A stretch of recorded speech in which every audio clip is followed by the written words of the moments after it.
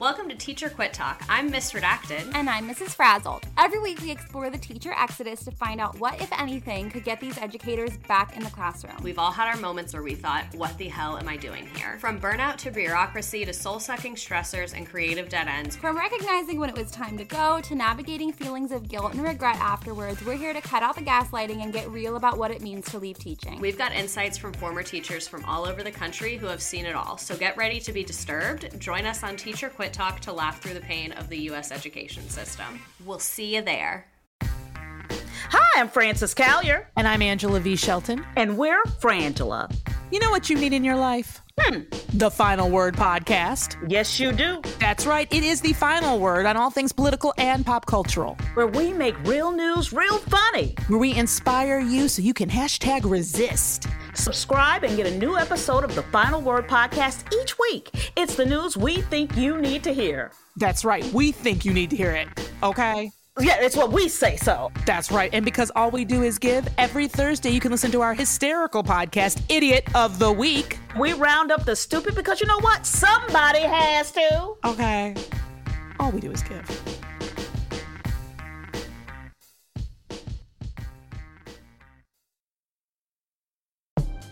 Prevail. Це щотижнева програма про політику. L'histoire, la sécurité nationale. Crimen organizado, dinero sucio. Глобальну корупцію та боротьбу за демократію. Y ahora, А тепер Et maintenant, con ustedes, su anfitrión, Greg Ollier. Greg Ollier.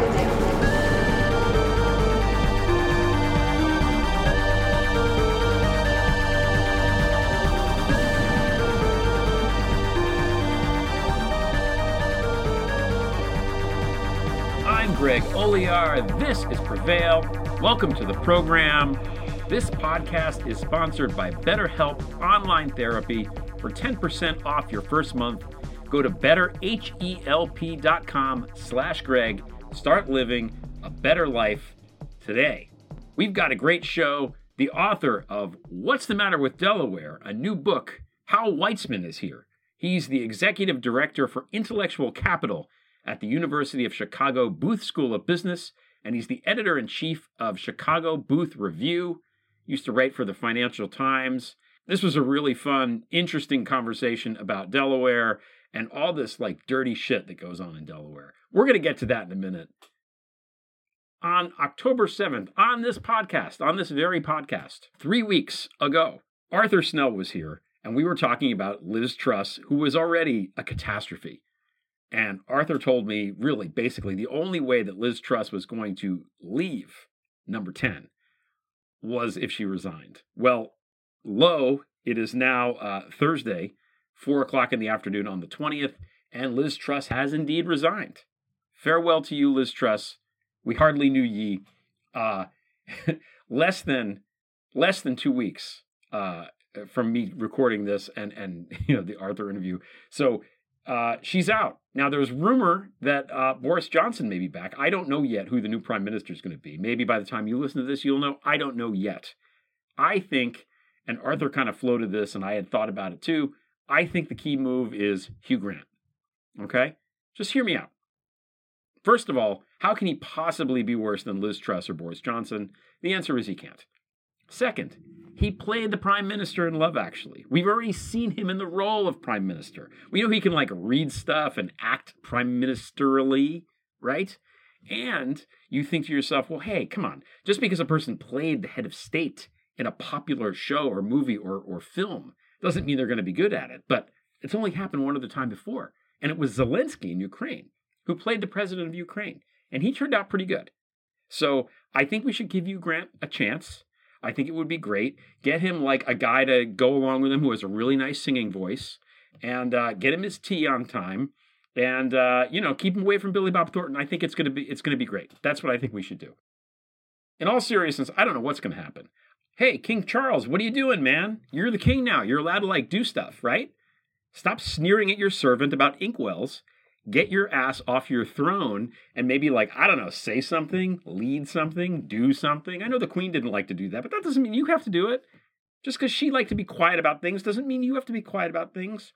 These people are trying to like destroy the entire economy of your country, possibly the world, and usher in this new awful phase of basically where Britain's just going to be this rump state at best and probably a vassal state of the, Russia, Saudi, horrible fascist regimes.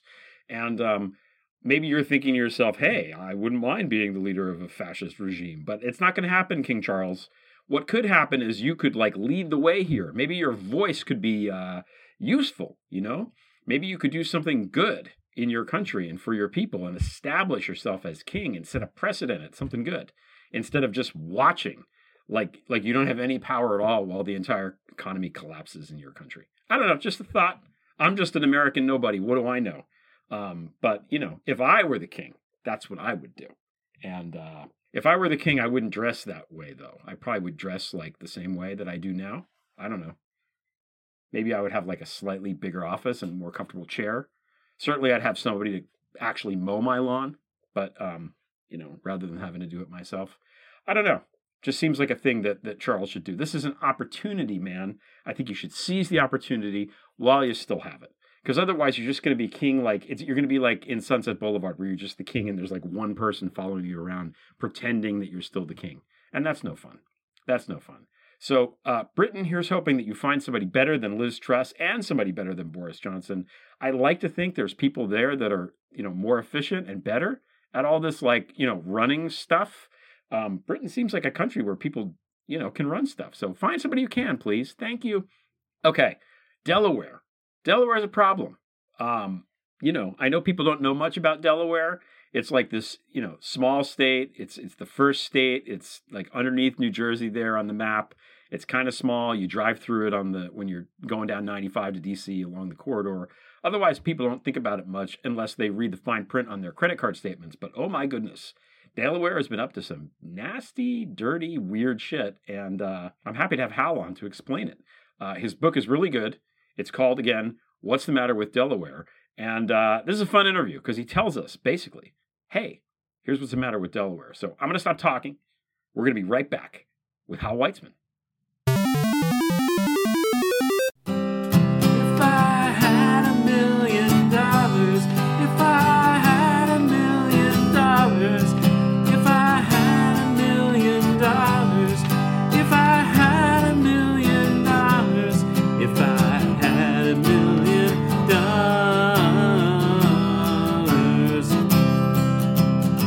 I'd be $966 million richer than Alex Jones.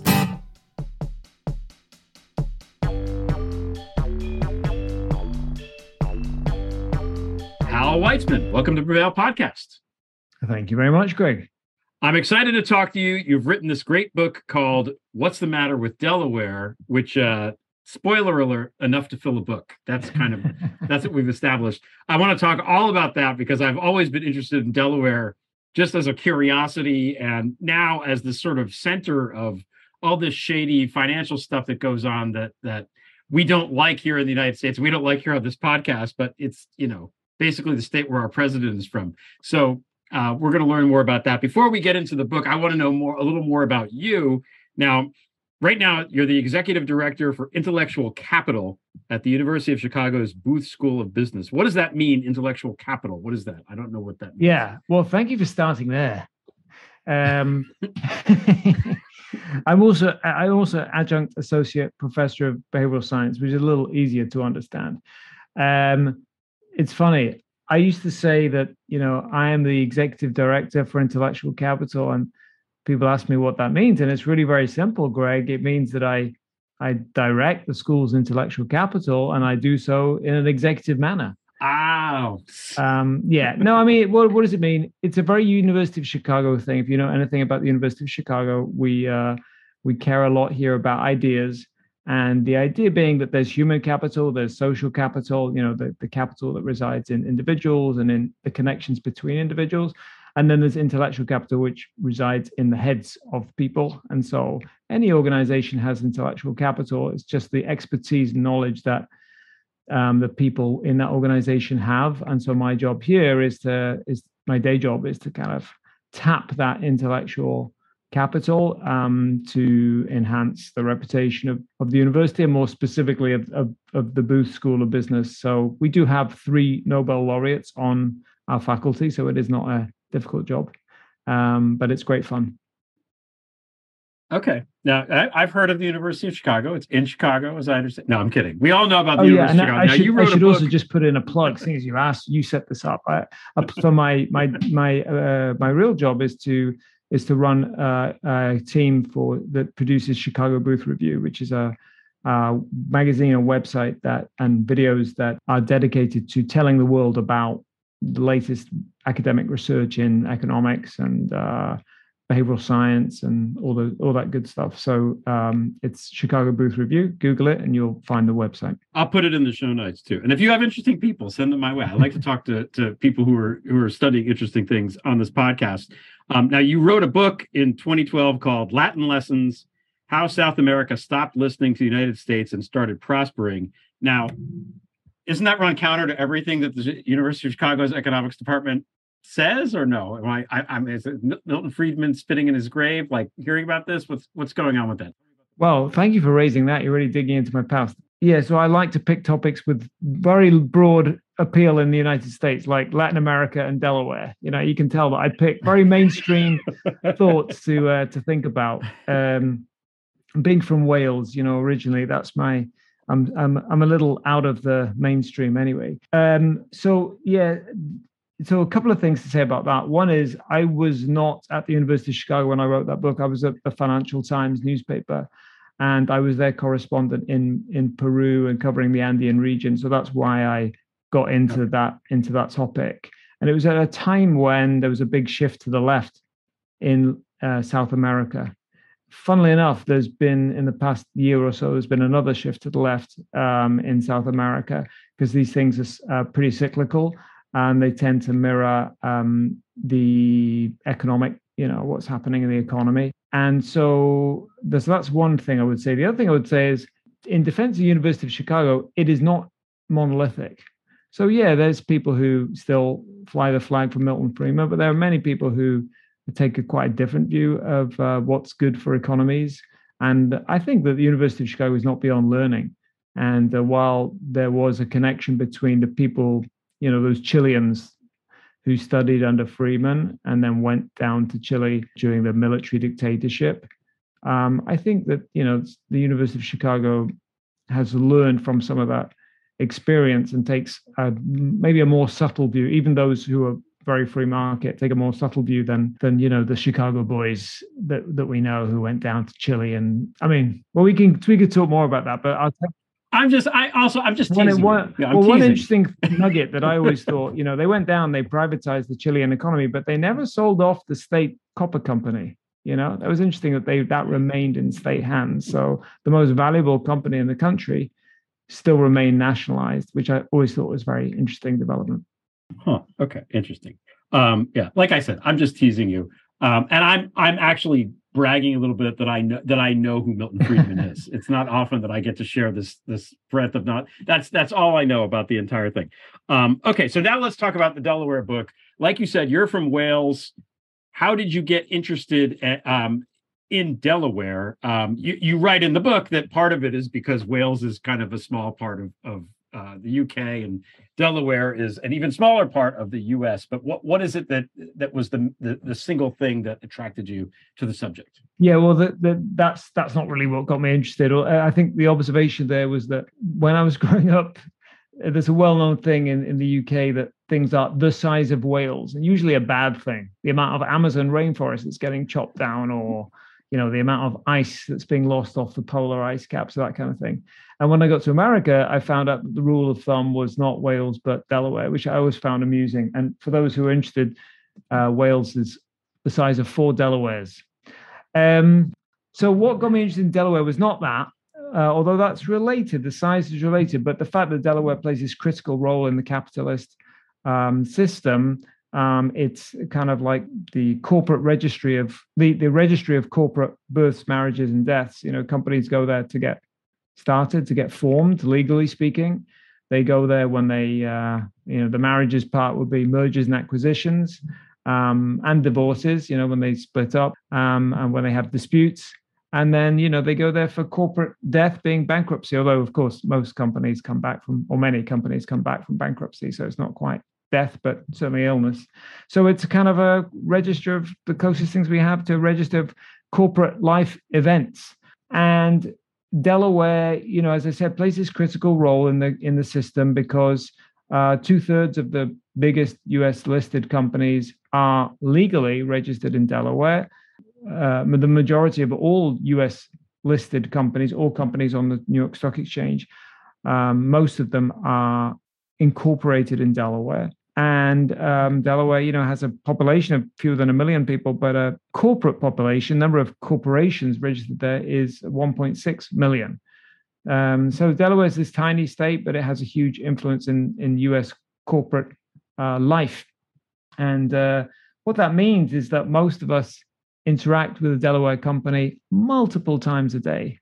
So not just once a day, but multiple times a day. So if you think about Google and Amazon and Sprint and AT&T and T-Mobile and CVS and Walgreens and all these companies that are registered in Delaware, we interact with multiple times a day. So Delaware is sort of like the corporate air that we all breathe.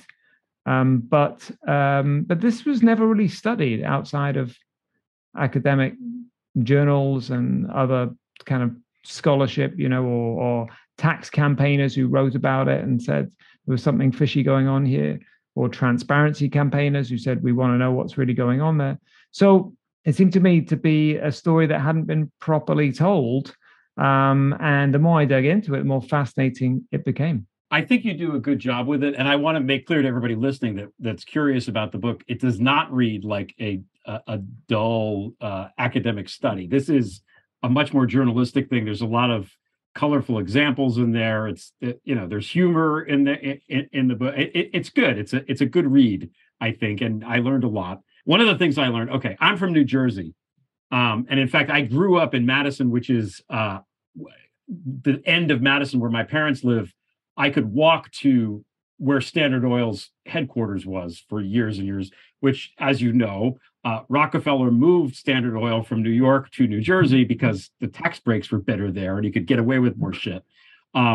So reading your book, I was really, really peeved and dismayed to learn that Delaware had basically screwed New Jersey out of something that was ours. They just took it because of Woodrow Wilson. And I think he, thanks Woodrow Wilson for nothing. No, tell us a little bit about that, because I think that, apart from my own personal position and ability to touch that, is an interesting way to look at how this evolves. Yeah, you're right. I mean, Delaware often holds out its competitiveness, but it didn't win this industry, this incorporation industry, because it had a better business model. It won it by stealing it from elsewhere, particularly in New Jersey, where it just basically copied the laws and then was able to take advantage when New Jersey stepped back. So I'll give you a very potted history, which is you're familiar with holding companies, right? A holding company is when one company, legally speaking, owns another company. And before that, each state had its own version of companies. You couldn't have a company that existed in many states. So the holding company, which is what New Jersey introduced in 1888, was the first way that companies could spread across the states. And in the following decade, they kind of relaxed the rules considerably on corporate structures in New Jersey and what they could do. So this had brought a lot of these new corporations that were forming in the first part of the late 19th century and first part of the 20th century to New Jersey. So by 1911, the franchise tax, in other words, all the fees that all these companies paid to register themselves in New Jersey, accounted for about 1/3 of New Jersey's state revenue, which is not dissimilar to the situation in Delaware today. So there's other states like Delaware copied the rules that New Jersey had introduced, but they couldn't get any traction on the industry. And then everything changed in 1913 because there was a very interesting three-way presidential election. Taft was the president at the time. As you say, Woodrow Wilson was the Democratic nominee, and Teddy Roosevelt was the progressive candidate. And Bull moose. Yeah, right. Yeah. And a big issue in that election was how to regulate corporations. which is still an issue now. But in those days, corporations were very new. People were scared about the power of corporations. And so as part of these debates, Teddy Roosevelt was obviously a very, what should we say, vociferous campaigner. Attacked Wilson repeatedly, saying, he can't rein in corporations in his own home state, because Wilson was governor of New Jersey. How can he rein in corporations in the United States as president? And so Wilson felt under pressure, and New Jersey felt under pressure. In fact, both the Democratic and the Republican parties in New Jersey pledged to kind of investigate this. So Wilson got elected. When he went back home in that lame duck session, when he's got a few months in the transition, his allies in the state legislature introduced a whole raft of bills to ban holding companies and a host of other measures to kind of clamp down on corporations, and the corporations upped and went. So it was because of Wilson that the whole thing left New Jersey and went to Delaware. In fact, when I was in Delaware interviewing for the book, the history professor at University of Delaware told me they should have a statue of Woodrow Wilson down in the main square in Wilmington to thank him for all his services to Delaware. And this history is important. I think history is always important, but Delaware is acutely aware of this history. It doesn't want to do anything to do what New Jersey did. Doesn't want to do anything to jeopardize this important source of revenue. In fact, more important now than it was even for New Jersey 100 years ago, because currently, if you take all the fees that Delaware gets from incorporation, add in associated revenue, which we can talk about if you're interested, you get about 40% of Delaware's state revenues come from this business. And so Delaware wants to stay as business friendly as possible.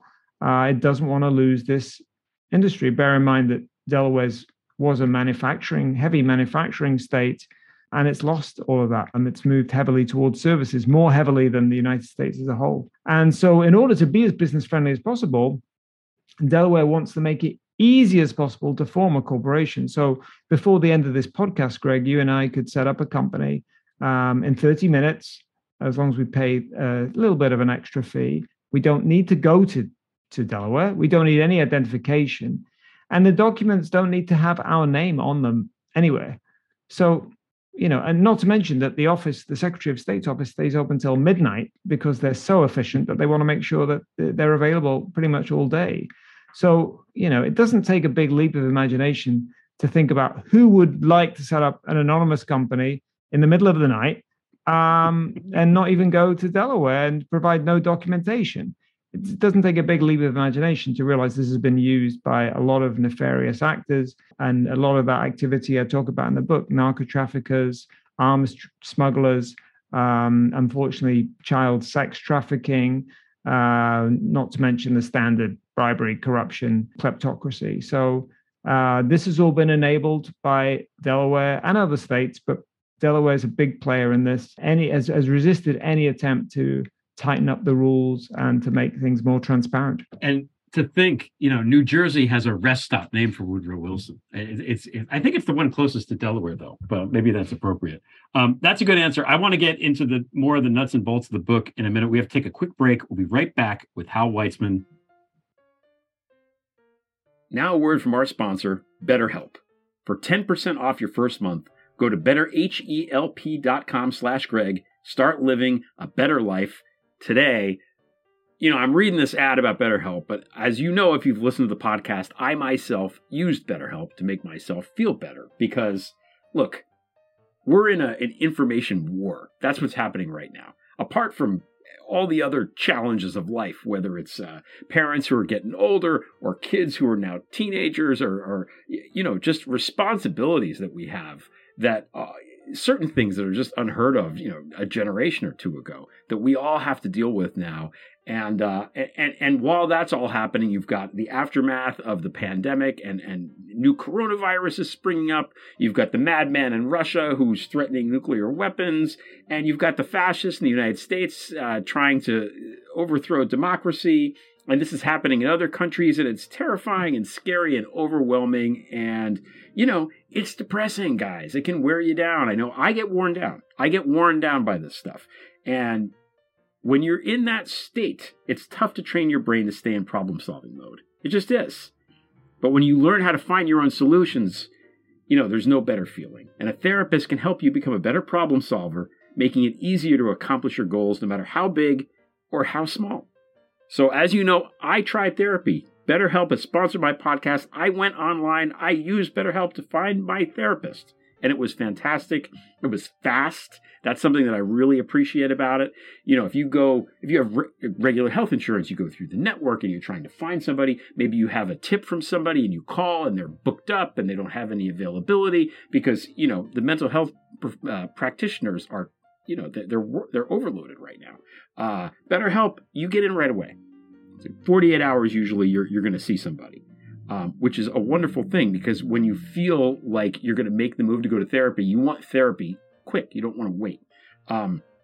So if you're thinking of giving therapy a try, BetterHelp is a great option. It's convenient. It's accessible. The app is super easy to use.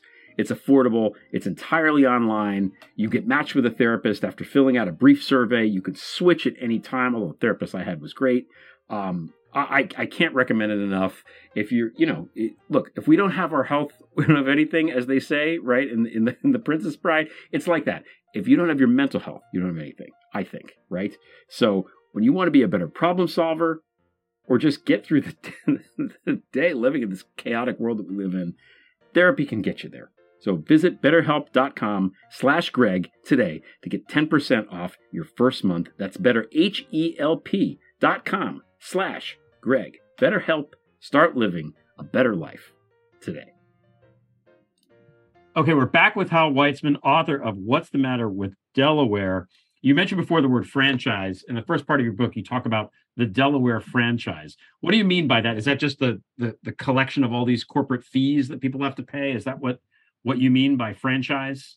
Yeah, it's the fees and it's all the associated businesses. So just briefly, we talked about bankruptcy. So when companies have bankruptcy issues, they go to Delaware, and that generates good revenue for the state and for lawyers, of course. There's abandoned property, which is a fascinating area in itself. And abandoned property is if you open let's say a share trade account and with a financial institution that is registered in Delaware, and you leave a little bit of money in there. Who hasn't done that? Like you get an extra interest payment at the end or something, you left some cash in there and there's 50 cents or something, you forgot to close out the account. Well, what happens to that 50 cents? You might wonder. Or there's another example would be a gift card. People love to give gift cards. They don't like giving money because it seems vulgar, so they give gift cards. Well, on average, people spend about 70 cents of every dollar on a gift card. So what happens to the other 30 cents? Well, if the company is registered in Delaware, that becomes, after a certain period of time, abandoned property. And that means that the state can claim it. Now, the reason that was done was to stop companies taking that money, because officially it still belongs to you. Those 30 cents still belongs to you. So in some states, like Washington State, for example, they have a whole unit dedicated to finding those people and giving them the money back. And typically there's a website where you can go and type in your name and see if there's any money owing to you. And in Washington State, they keep that money in a separate account because it doesn't belong to the state. Their view is it belongs to the person who owned the account or who owned the gift card. But Delaware takes a different view. Delaware just spends that money and just assumes that it's part of its general revenues. And if people come knocking on the door, then we'll pay them, but we're not going to go and find them. We're not going to keep the money in a separate account. We're just going to add it to our slush fund. So abandoned property, which you might think, how much is on gift cards? This is like a $500 billion a year business for Delaware. It's about $500 million. And that's, for a small state like Delaware, it's a very significant source of state revenue. So there have been various legal fights to try to stop Delaware taking that money, but so far that continues to be an important source of revenue for Delaware. Add all these sources, the entire franchise together, as I said, it adds up to 40% of Delaware's state revenues. And so that's a very significant benefit to the people of Delaware and the politicians of Delaware, because they call Delaware, let me get my colors right, a red taxing state with blue spending. In other words, they spend like Democrats, but they tax like Republicans. Every politician's dream: low taxes, high spending. And they've achieved that because effectively they're taking money from outside the state and funneling it towards their state revenue. So it's a really interesting business model. And it was one that's definitely benefited the people of Delaware and disproportionately, of course, benefited the lawyers who charge exorbitant fees, many of them higher than the fees that even Washington, D.C. and New York lawyers charge. You say it's an interesting system. The word that I would use is vulture-like, but that's just me. And I think it's funny. I remember the last job I had in high school. I think it was at McDonald's or maybe it was CVS. One of these jobs I had, I got a check for like 85 cents. And I remember I'm like, I'm not going to ever cash this check. I'm just going to leave it here. So probably these fuckers in Delaware have my goddamn last McDonald's check.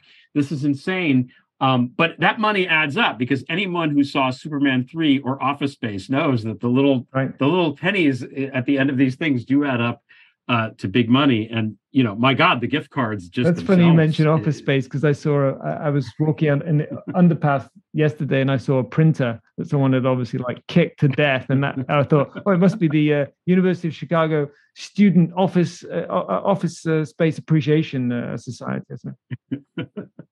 I hope somebody got it on. That's a good Insta post there. That belongs on the TikTok.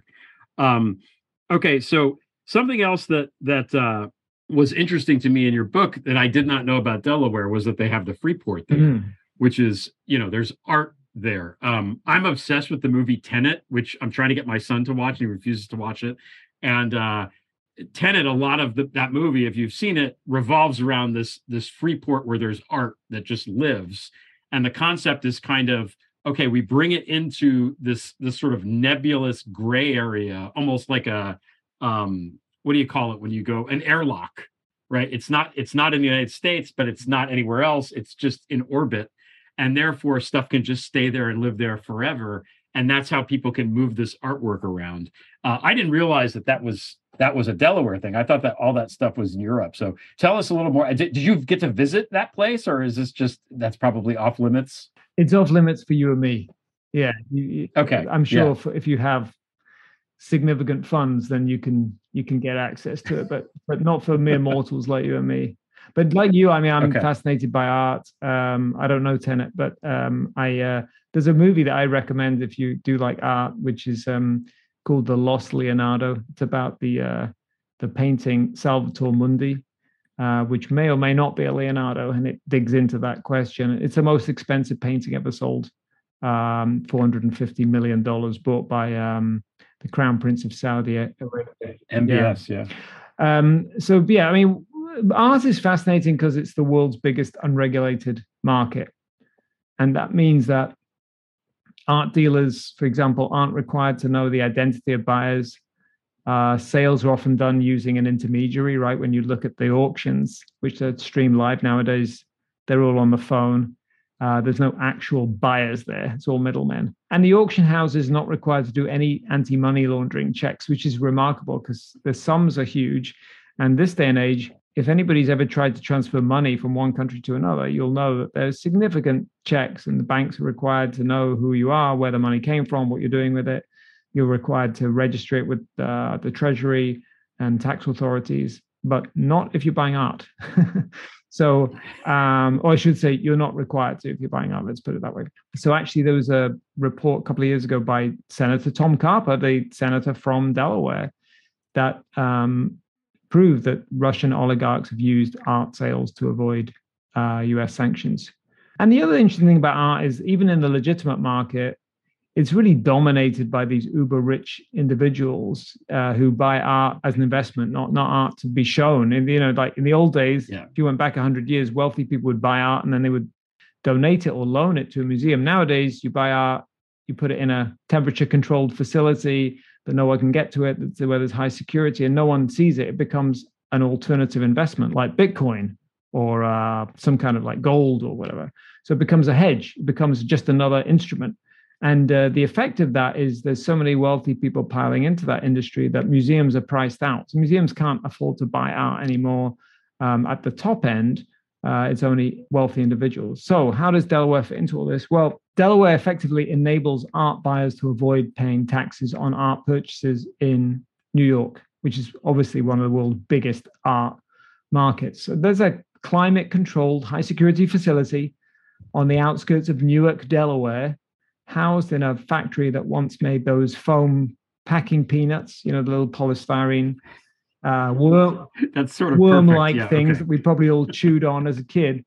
And as you say, it has this unusual designation. It's a free port, like a free trade zone. So art can move in and out, and it does not need to be checked by US Customs. So the way it works is that there were auction houses in New York, Christie's, Sotheby's, etc. New York has a sales tax of 9%, but to avoid, which is very significant. If you're buying a $450 million painting, then that's a lot of money. And so you could avoid $40 million by putting that painting, but it may or may not be by Leonardo, in a truck.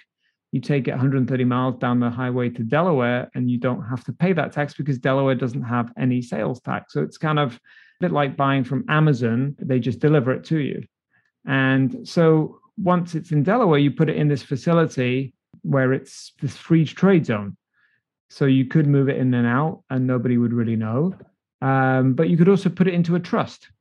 And if you put it in a trust, you can pass it on to your heirs. They don't have to pay any tax. And so the reason why I mentioned Salvator Mundi and this lost Leonardo is because having been found, supposedly, it's now lost again. Like, it was purchased and it's never reappeared, So we know that Mohammed bin Salman is the owner, but we don't know where he has it. So I speculated in the book, maybe it's in Delaware. I don't think it really is in Delaware, but we don't know, because this whole system is completely secret and private and shadowy.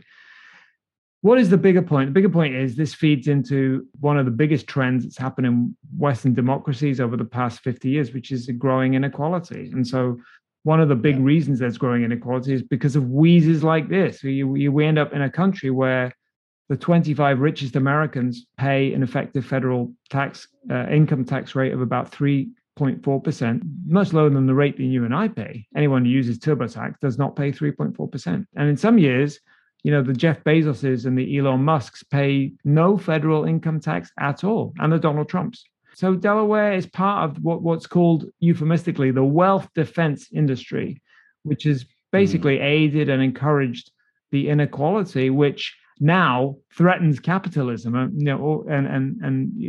publications like the Financial Times, my old newspaper, never used to question the future of capitalism, and for the past 10 years they've been doing exactly that, in large measure because of the inequality that the free market system has produced, now threatens to destroy the system itself, because so many people feel disenfranchised, like they don't have a stake in the system anymore. Delaware it's not the cause of, but it's definitely a part of that system. It's interesting, the whole art thing, and I know it's fascinating to sort of think about the art, but it in a way it's emblematic of what you were just talking about, because again, in the old days, J.P. Morgan bought a lot of art in his day. Like, that's all he did. At one point, he just went to Europe and bought shit for like 2 years, right? And brought it back to the United States, and it's in museums. You could see it in places and stuff like that. So a lot of that generation of people did have some kind of civic responsibility feeling that they had to kind of, I'm going to endow this museum. The museum could be named for me or whatever, but, so you have, the Whitney or whatever. That isn't that anymore. Now it's just, this art is, these people are artless, and they think of it in pure black and white investment terms, but the net result is there's these wonderful paintings that nobody's ever going to get to see again, probably ever. And for what? So some asshole can be like ever so slightly more grotesquely wealthy, and it just screws everybody else. It screws our enjoyment of the thing. I'm sure the artists, if they were back to life now, would be appalled at this. They would just be screaming in frustration, because it's, but the reality is there are more buyers than there are really great pieces of art. It's like that in the coin world too. There's, the really, really top end stuff. There's only so many pieces of this thing, and the highest end stuff is always going to sell at top dollar because there's more buyers than there are, things to buy. It's basic economics. These art dealers, I'm sure, do very well, but I do think it's emblematic of the entire problem with the inequality, because it's like, you're taking our money. The least you can do is show us the fucking painting. You bought it. You screwed New York State, where I live, out of $40 million in tax. Let us see the damn thing. Let us at least know where it is. We don't have to speculate about it in a book, right? I was going to ask, and this is a good, I mean, you already sort of touched on this, but what is the downside to this? Like, let's say you pick up the book. Okay, Delaware. Yeah. Franchise tax, blah, blah, blah. Why should we care? Why should the average American or the average citizen of any country in the world, frankly, care what Delaware is up to? There are significant costs. There's costs to you and me. We talked about one of them there, that it's part of that inequality system. And I just give you one example. There are a host of examples in the book about individuals and companies avoiding tax using Delaware structures. So why should we care about that? Because first of all, the unfairness of you and me having to pay much higher tax than the wealthiest people, and we've known, even Warren Buffett has been complaining that his secretary pays more higher tax rate than he does. There's the unfairness of it. And, if you think about in terms of the other financial costs, I live in Illinois. Illinois is in a terrible financial position, and I'm probably going to there's no federal bailout coming, so it's probably going to fall on the taxpayers of Illinois to sort that situation out. And it's partly because of the mismanagement, but it's also partly because states used to depend on corporate income tax. They used to depend on companies paying what the state asked them to pay. Now, the corporate income tax take over the past 50 years has completely collapsed. And it's partly because of tax dodges. The one I talk about extensively in the book is called the Delaware loophole. It has its own tax loophole where companies can avoid paying tax in other states, essentially through an accounting gimmick. There's no value being created. There's just tax revenue being avoided. So tax avoidance, which is illegal, is very damaging to our system because it means that the general taxpayers are going to end up paying more. And we all know that the wealthier pay lower rates. So that disenfranchises us, makes us less invested in the system. It's not fair. So that's one. I think the other big cost is there's a big democratic deficit in Delaware. So we haven't got into it yet, but the way that the rules are decided in Delaware effectively means there's no transparency and there's no oversight. So they're effectively lawyers, who are the people who benefit most from the system, are the ones who write the rules and then operate under the rules they've just written. And there's really no democratic oversight or accountability at all. So there's a lack of transparency, and that undermines the system. But there's also a national security aspect to this, because if we're not verifying identity, then we don't know who's using those corporate structures and what they're doing with those corporate structures. And as I said at the beginning, we've had cases of bribery and corruption, international crime, smuggling of drugs, arms, and people. And that is a huge cost to society, which is enabled by this anonymity. So that's another one. And there's also a cost there, a cost to our own democracy, because Delaware plays a significant role in enabling dark money to flow through our democratic system and into political campaigns, which we can talk more about if you're interested. So there's a cost in terms of transparency, and there's a cost in terms of oversight.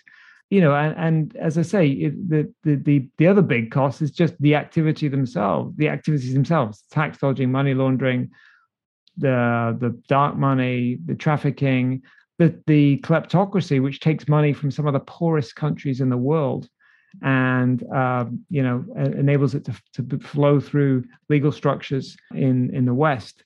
And I include the UK, my birth country, in that, which has been a terrible facilitator of kleptocracy, and sort of effectively steals money from the poorest people on the planet to give to it's put in the hands of a few people, and then they're enablers. There's a massive enabling industry, law firms principally, but also management consulting firms and the like.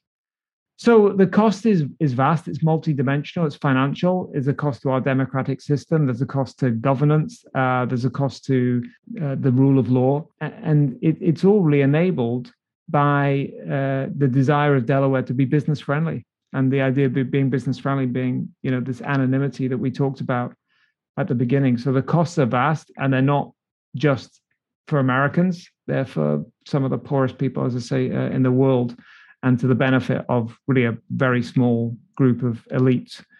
If you think, art, just to go back to art for 1 second, that's a good example. So yeah. I was giving a talk last night to a group in Delaware, and somebody said, why do we have that facility in Newark? What do we benefit from it? And the fact is, there's very little benefit to the state from having that Freeport facility. The guy who owns it, Fritz Dietl, who is Austrian himself. He's Austrian, yeah. So he brought the idea from Europe.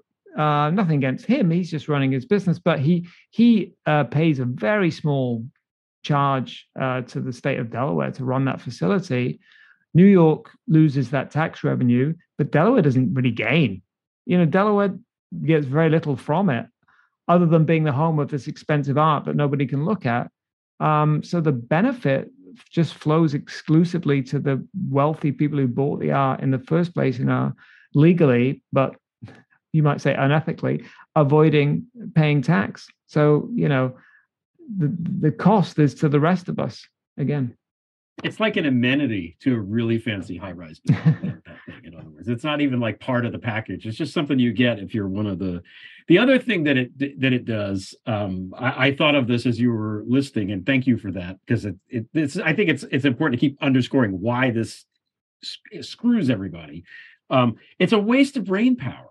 You've got these really smart people going into these fields to do what for society? To fuck everybody over? Like, it's just a waste of smart people. Like, smart people should be doing other things than this, in my opinion, because what is to be gained? Like you said, what's to be gained by having that there? Nothing. It helps like a handful of people, screws an overwhelming majority of people, and for what? And it's interesting you brought up Britain. I was going to ask you about that, because it seems to me, I read Oliver Bullo's new book, which is called Butler of the World, and sort of goes into how the British economy went into, after in the 50s, whatever, into this economy of helping these super rich people do their thing. And it struck me that Delaware and that were very similar. Do you see a similarity there, or? Yes, well, that's a great book you mentioned there, and the UK definitely has had that role historically. The city of London is very much like Delaware in many ways. Delaware I sort of think of as acting less like a state and more like a financial services firm. What other state has offices open till midnight to service their clients? I say that with sort of some admiration as well. It's great that they have that efficiency. I guess what the question is, what is the cost of all that efficiency? Yes, it is similar to the UK. Maybe the UK has had some more, so much dodgy stuff has happened involving the City of London that goes back to, profiting from slavery and human trafficking and imperialism, that would be a whole other podcast in itself. And although I'm somewhat aware of it, I'm not the expert on that at all. So I wouldn't necessarily say they're parallels, but Delaware plays an important part in an international system. So if you and I were part of the global elite, and by which I mean not the 1%, but the global 0.01%. That's really who we're talking about. A relative handful of people, a few 100,000 people who are the really uber elite, and those people who can have both money and power, and that includes the people like Jeff Bezos and I guess people like Carlos Slim, and MBS. These are the people who are kind of really benefiting from the whole system. And when we talk about inequality, it's really that 0.01% that benefits from it. So if you're in that 0.01%, you don't just have your money in London, or just have your money in Luxembourg, or just have your money in Switzerland. You might, maybe 100 years ago you did. But nowadays, it's very much a global system. Money flows very fast. Everything is electronic, linked up. Through multiple subsidiaries. You can create multiple corporate structures. There are these law firms that will happily set up entities for you all over the world, wherever you want. You just go and choose which locations you want. So is Delaware the be all and end all? It is not. But is Delaware part of that international system along with, the Cayman Islands and Bermuda and Luxembourg and Cyprus? Yeah, it is. And so it's very much, it's always been like that. And if you followed things like the Panama Papers and the Pandora Papers, you'll know how international it is. So Delaware isn't the whole story, but it's part of that international story. And the cases I give in the book, many of them are US cases, but many, like, Michael Cohen, Trump's fixer, using Delaware corporations to pay off porn stars and make sure they don't sell their story to the tabloids. But it's also, African dictators who want to steal money from their own population and make it look legit. And that's the part that's really troubling for Americans, I think, which is Delaware and all states operate under the protection of United States law. So if a company incorporates in Delaware, they can say they can point to Google and Tesla and say, look, the biggest companies in the world are incorporated in Delaware. We're as legit as they are. So it's a cover. Yeah. In fact, maybe I'll just tell you a quick story from the book that relates to Panama Papers. So you might remember the name Mossack Fonseca, which was which is the name of the law firm whose papers were leaked. That was the Panama Papers, based in Panama. And if you've ever seen the movie about the laundromat, about the Panama Papers, partly about them, Antonio Banderas plays Ramon Fonseca, one half of Mossack Fonseca. So the real Ramon Fonseca in the late 1980s was obviously living in Panama City and was a much younger lawyer and was sort of relatively new to this industry. And an American investigative journalist went down there on the trail of Manuel Noriega's finances, which were very complicated. And he was trying to dig around and find out what was going on with the strong man's finances. And he met Ramon Fonseca, and they had an interesting chat. And Ramon Fonseca was quite open, told him all about the business. And at the end of this conversation, this journalist said to Fonseca, "So you help wealthy people hide their money all over the world.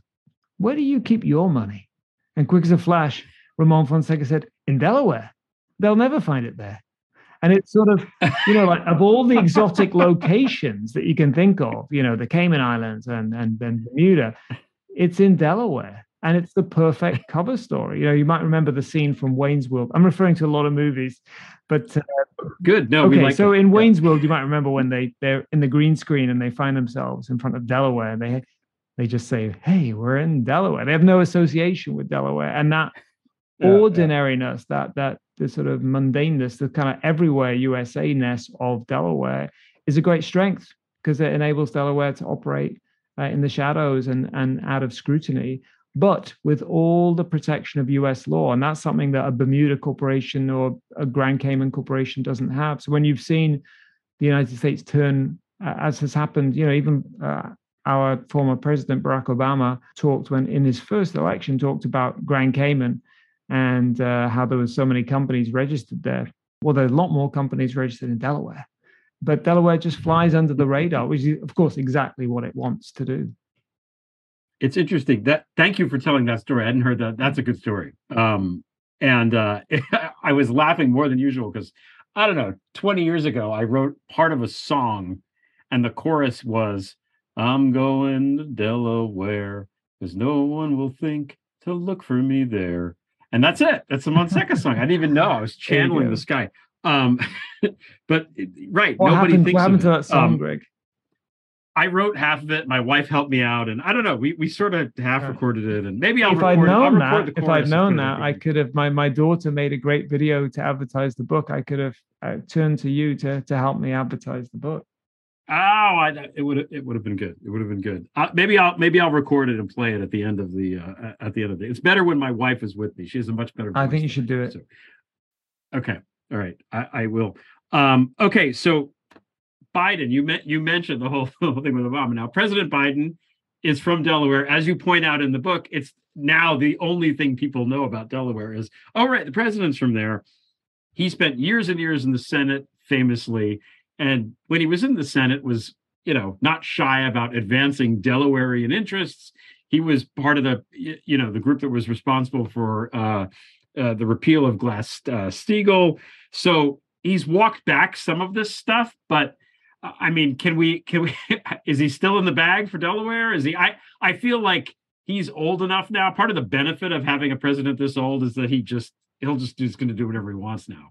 But I don't think that it's going to be at the very tippy top of his agenda to go after the state that made him who he is. So are you seeing any signs there, like that 15% corporate tax around a global tax that he's trying to initiate? What are you seeing with Biden?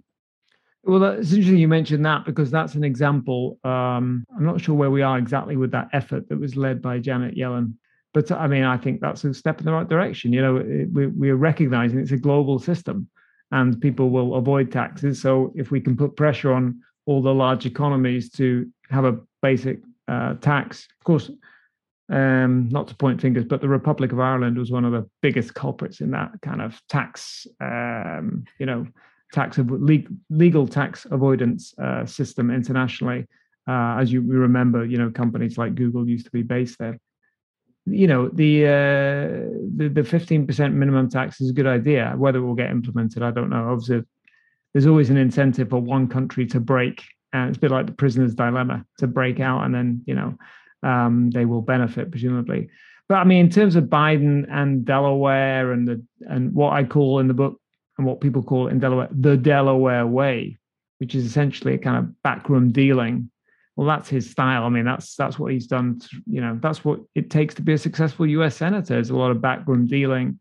And that's very much how business is done in Delaware and politics is done in Delaware. So Biden didn't create the system of incorporation, but he is a creature of this Delaware way system. His style exemplifies the system. He's been funded by the system, and his voting record over his time in the Senate, forget about being president for a second, his voting record in the Senate reflects very much the Delaware system. So in terms of his style, Biden's known for his belief in bipartisanship and deal making.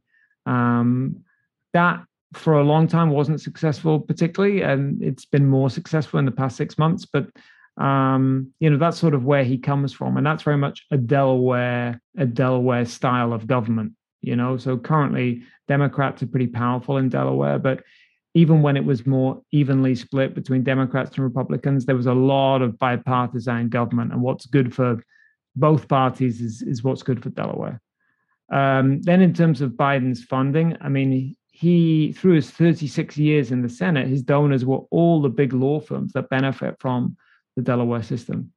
And then in terms of voting, and I talk about this in detail in the book, but essentially he led efforts to tighten bankruptcy rules to make it harder, for example, for people struggling with student loans to file for bankruptcy.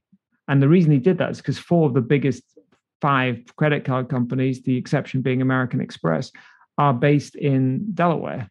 And so he was at the service of the big credit card companies who didn't want people to be able to declare bankruptcy. Of course, that came back to bite him because he had to then funnel a lot of federal funds into this controversial student loan provision. Yeah. So, I think in all sense, he's a creature of the system. He's reflected the system, and he's been quite sensitive to that. There was I tell the story about MBNA, which was the credit card company that developed affinity cards. Like you could have a University of Chicago credit card, or you could have whatever, Charlie Chaplin credit card, or whatever, your sports team, anyone, whatever you were in, you could have your credit card.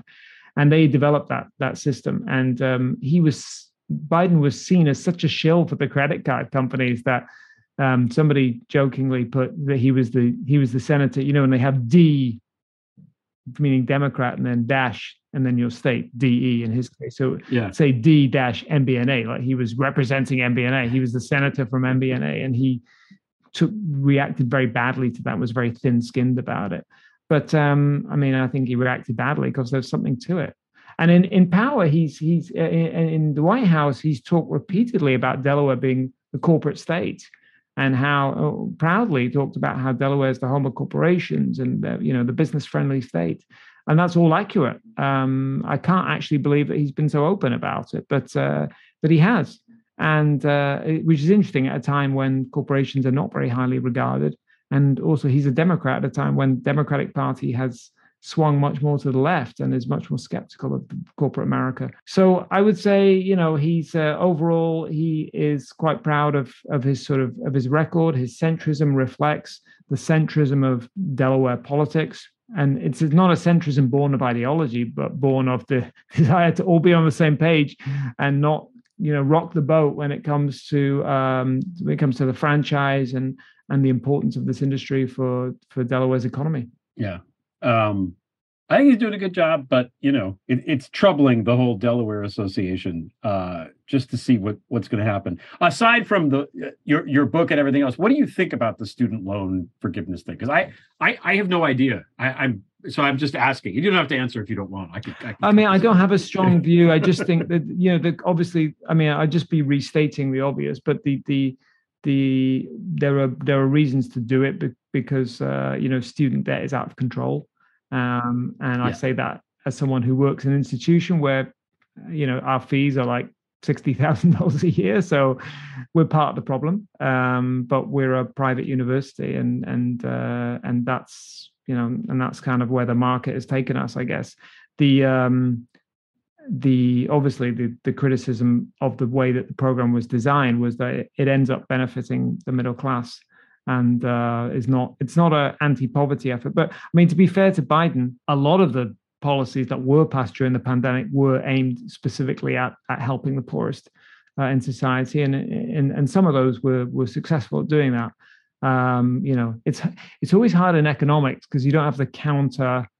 You don't have the alternative narrative. What would have happened if we hadn't supported the economy? So the variable. You don't have a control. We don't have like an A/B test where half the economy gets no support and collapses and people starve.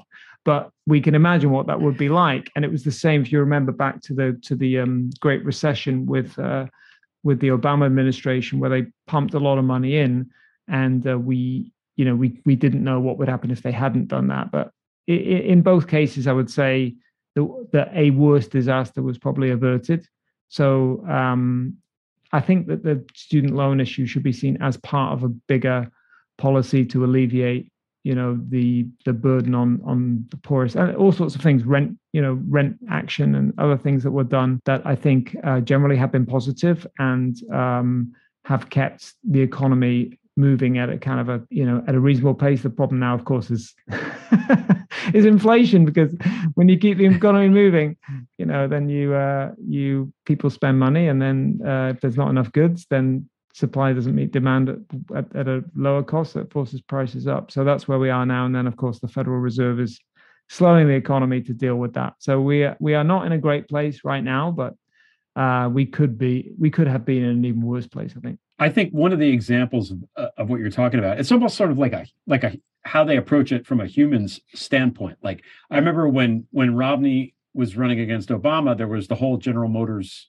was sort of on the brink of declaring bankruptcy, or I can't remember the exact details. And Romney wanted to let it declare bankruptcy and do what it needed to do and let the system play out. And Obama obviously did not. He wanted to save it and rescue it. And he did. And, I think it helped. Obviously, it paid off, that they were able to repay. But I think the piece that Romney was missing, like probably in a strict business school sort of way, it probably is the right thing to do. They screwed up. They should go bankrupt, and that's what happens when the company fails. But it fails to take into account all of the people, the thousands of people that would be adversely affected by something like that happening. So, it's the same thing with the student loans. Again, I don't know enough about it to know, but it's too crippling. That it was way too expensive, particularly for that, the generation after mine to come in and accumulate these loans. The professor's approach is either you have the forest fire, so you let people starve, or you forgive everything. Like that. That's the sort of professor's approach, because those are both rational things to do. But the world is not like that. You have to deal with two things. One, as you say, is people, and the other one is politics, because those people vote. So you never you never, and that's the same with Latin America, to go back to our earlier conversation. It's never that clean. So, it's never as clean as the academic thinks it should be. And what happens is we end up muddling through, and you get sort of, something that nobody is really happy with.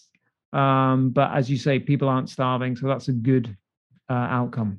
I mean, it's not optimal, but it's doable. It's what it's feasible. Something in the middle that nobody's particularly happy with. That's how democracy is supposed to work. That's right. That means it's a success. I think we've forgotten there's been so much dumbass fighting and the one political party getting co-opted by fascists and stuff. We've forgotten what democracy is supposed to look like to some degree. So okay, last question. What should we do about this? Like, there are problems now with the system. Delaware is sort of emblematic of a larger problem that's exacerbating income inequality. Historically, if you go back and look at when income inequality on the Lorenz curve, when the Lorenz curve bulges too much, basically when too few people have too much money, there is always some sort of revolution. That's how the French Revolution started, and so on historically. I don't know that would happen now just because it happened before in the past doesn't necessarily mean it will happen now. We obviously don't want that to happen, but we also want a society where not that people aren't going to be rich and everyone has the same thing, but that the imbalance isn't quite so pronounced. So what can we do? How can we get from where we are now to something that's a little bit more fair, where, for example, we get to see the damn art that's in these goddamn free ports? This is a great question. And I think it's it's kind of a huge question. What do we do about inequality? And I'm not sure that I am the person to answer. There's a lot of smart economists and others working on that question. I mean, I think so. In the book, I tried to keep it quite narrow because, to be honest, Greg, I was a bit fed up of reading books that I really enjoyed, and then I got to that dreaded last chapter where they have the recommendations, and the recommendations are things like, we need a global authority on X.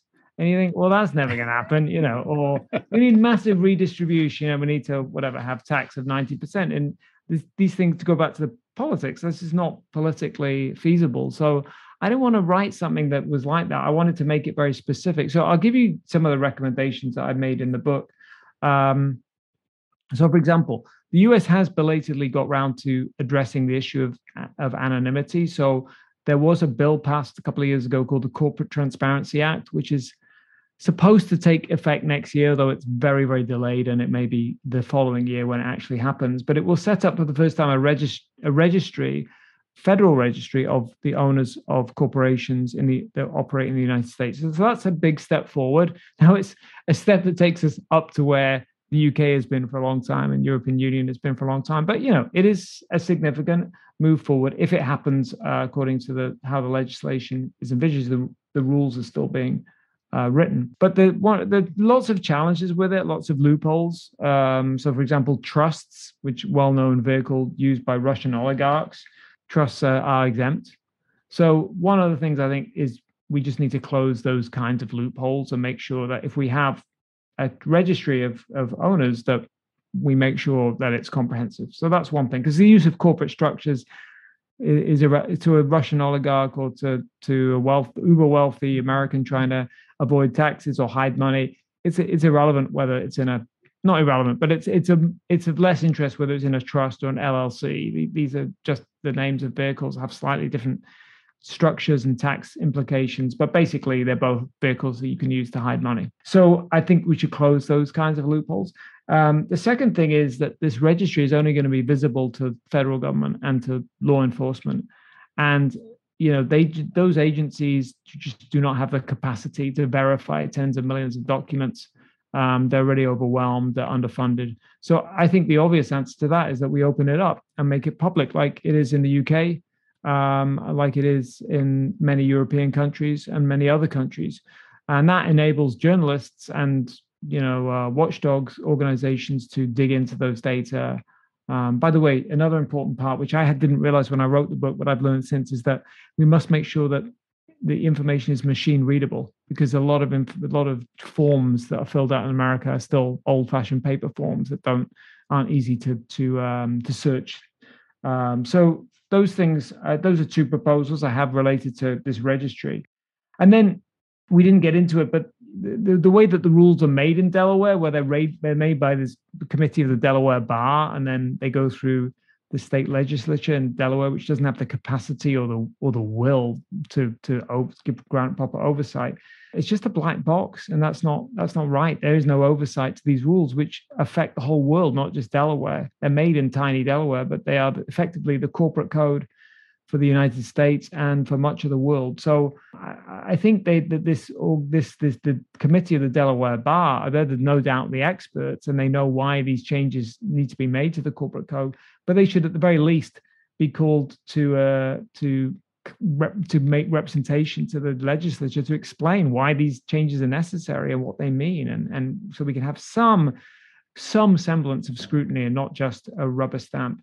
And then the final one is related, because sometimes people will say about this committee of the Delaware Bar, well, it has lawyers on it from companies representing management, and it has lawyers representing shareholders, as if there's a kind of a balance there.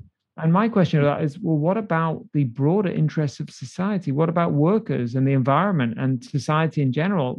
How are they represented in this black box sealed environment? So, I take them at their word that they're the experts. I think they probably are, but why not invite other experts who could represent, the interests of the environment and workers, for example? Because companies have been telling us for years now that they have a corporate purpose, and this Patagonia development that we've had just in the past few weeks, where the company has effectively been given over to become a nonprofit. That puts even more pressure on big financial institutions, for example, to step up their game when it comes to corporate responsibility, however we define that. And it's pretty vague and woolly right now, but there is some pressure and some movement in that area.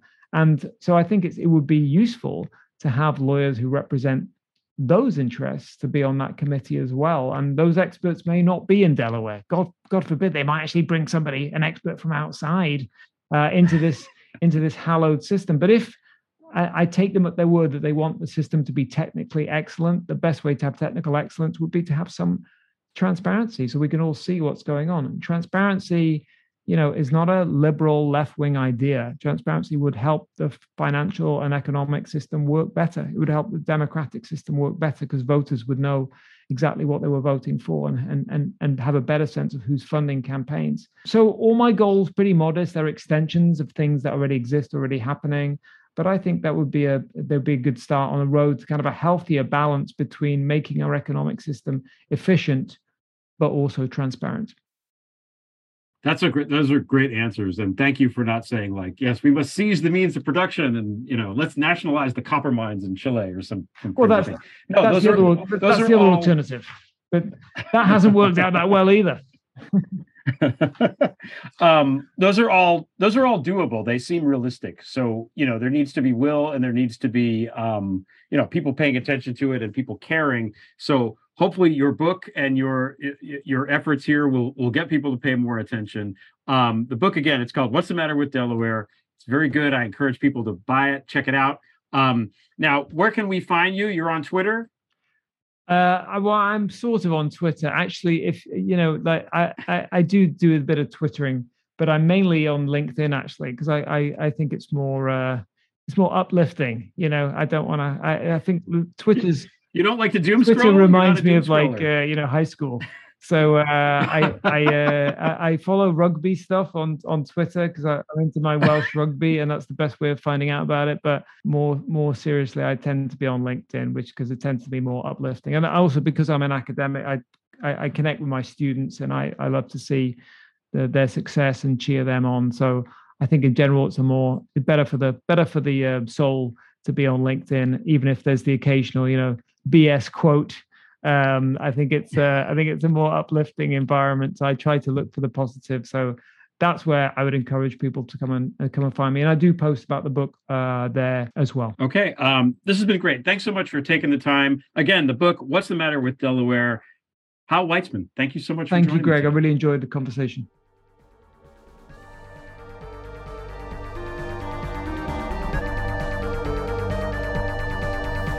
The Prevail theme song is by Matthew Fawcett. Zarina Zabriskie, Marie Kost, and Martha Acuna provided the introduction in Ukrainian, French, and Spanish, respectively.